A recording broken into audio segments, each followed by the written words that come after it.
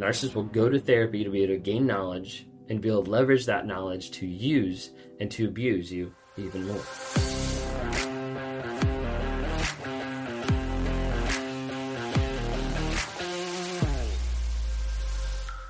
Don't go to therapy with a narcissist.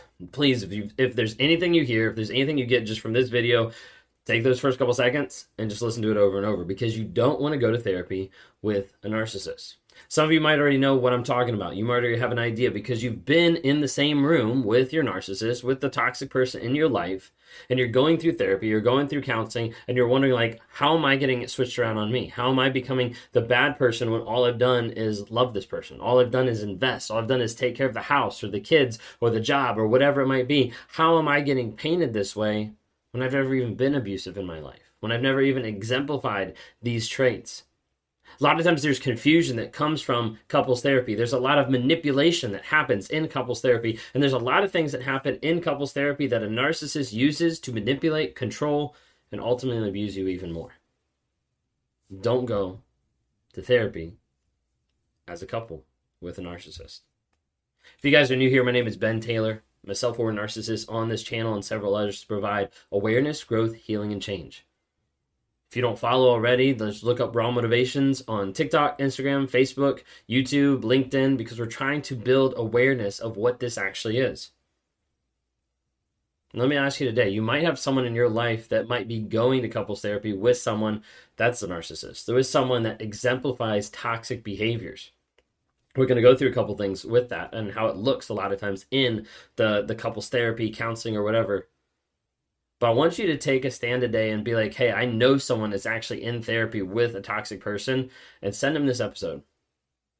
Whether you're listening on Spotify, Apple Podcasts, Amazon Music, or you're watching on YouTube, share it with someone to help them understand.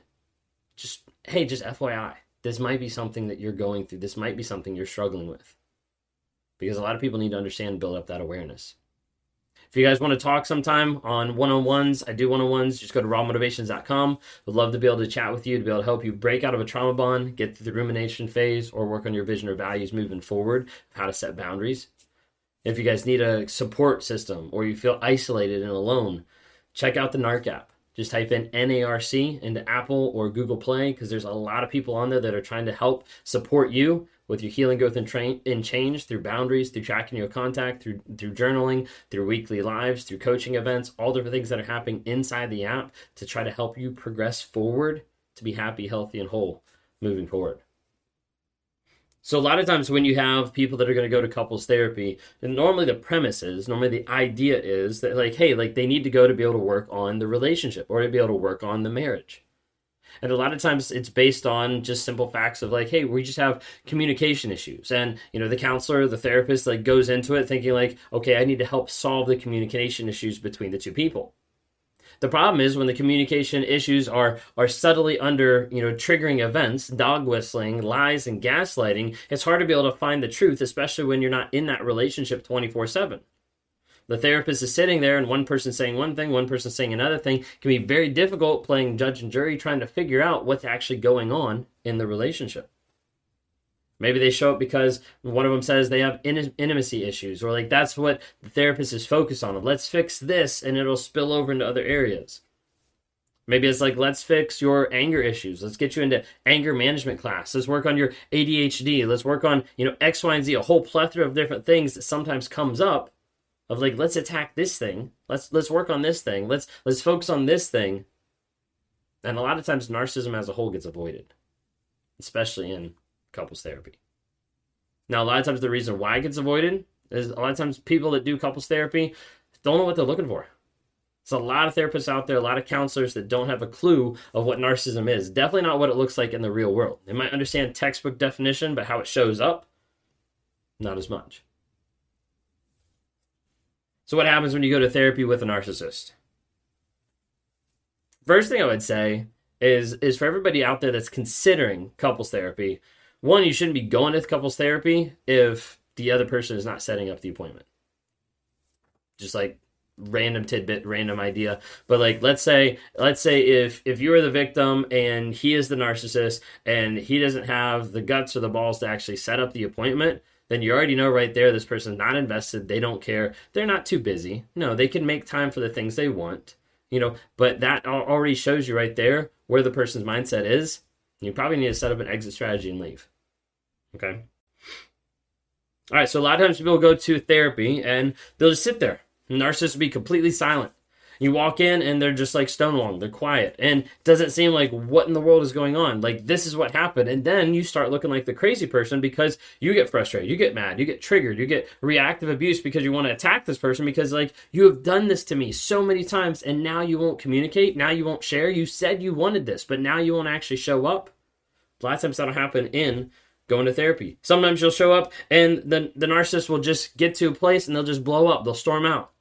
Both of you are ganging up on me. The therapist doesn't like me. Like, I can see that she's attacking me, or he's leveraging things against me. Like, I just can't be in this. Like, it's just toxic. Like, I can't do this.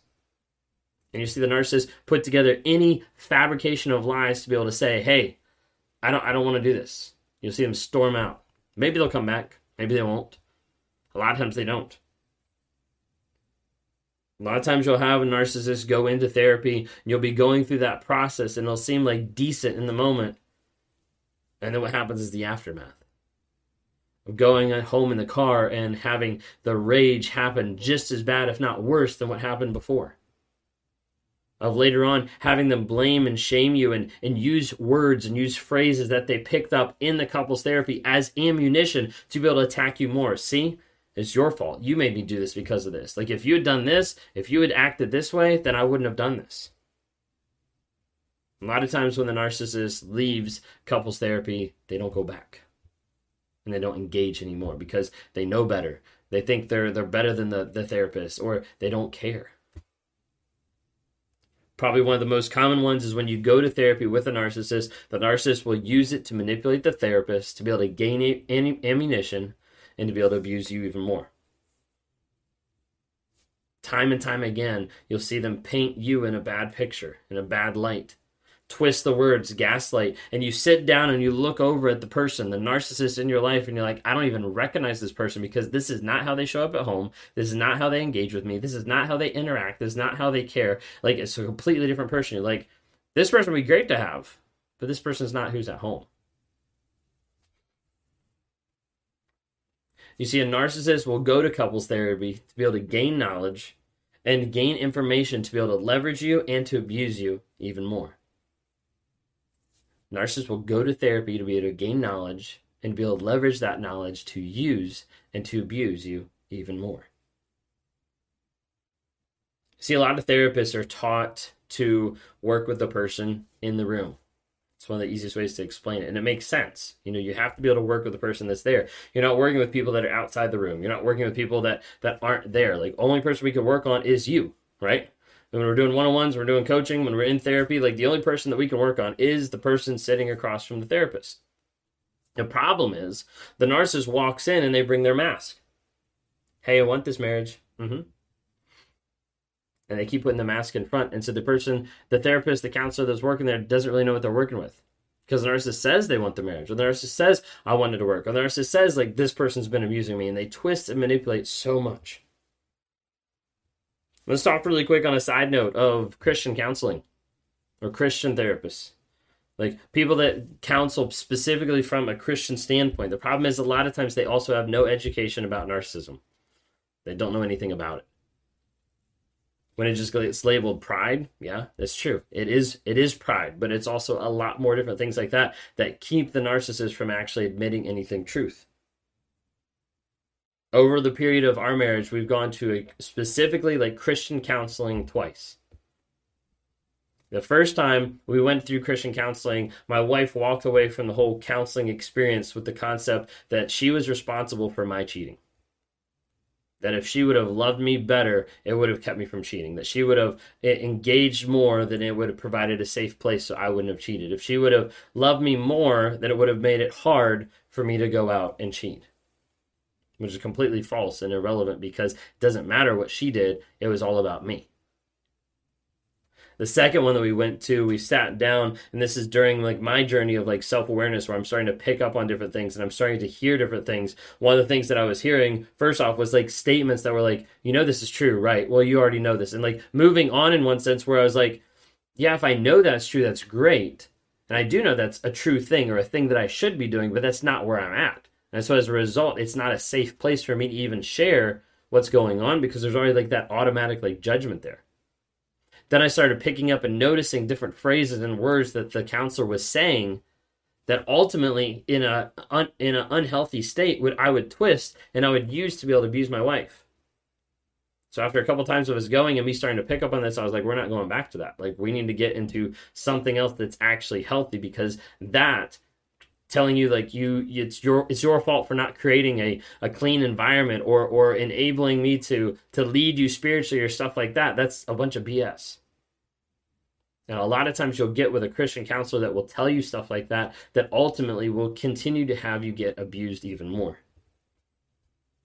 Sometimes with Christian counseling, they want you to reconcile with the abuser. And the thing I want you to be able to hear and understand is that forgiveness does not mean reconciliation. You can forgive a person and still not be with them. You can forgive a person and remove yourself from that abusive place to protect yourself, to protect your kids, and to continue moving forward, living a happy and a healthy life. I think a lot of times people get it confused with mainstream Christianity trying to push of like, hey, it's bad to get a divorce, or it's bad to do this, or you have to do this, or you have to be justified to be able to do this, or for God to love you, or anything like that. When it comes down to it, God doesn't want you to live in a relationship that is abusive and unsafe. And if you're living in one of those, if you're engaged in one of those and you're getting judged by the Christians in your life, then I hope you are able to get out of not just the toxic environment and the toxic person, but also that Christian circle that's not helping support you and understand the true shit that you're having to deal with and you're having to work through. Hope you all have a great day. Thanks so much and be blessed.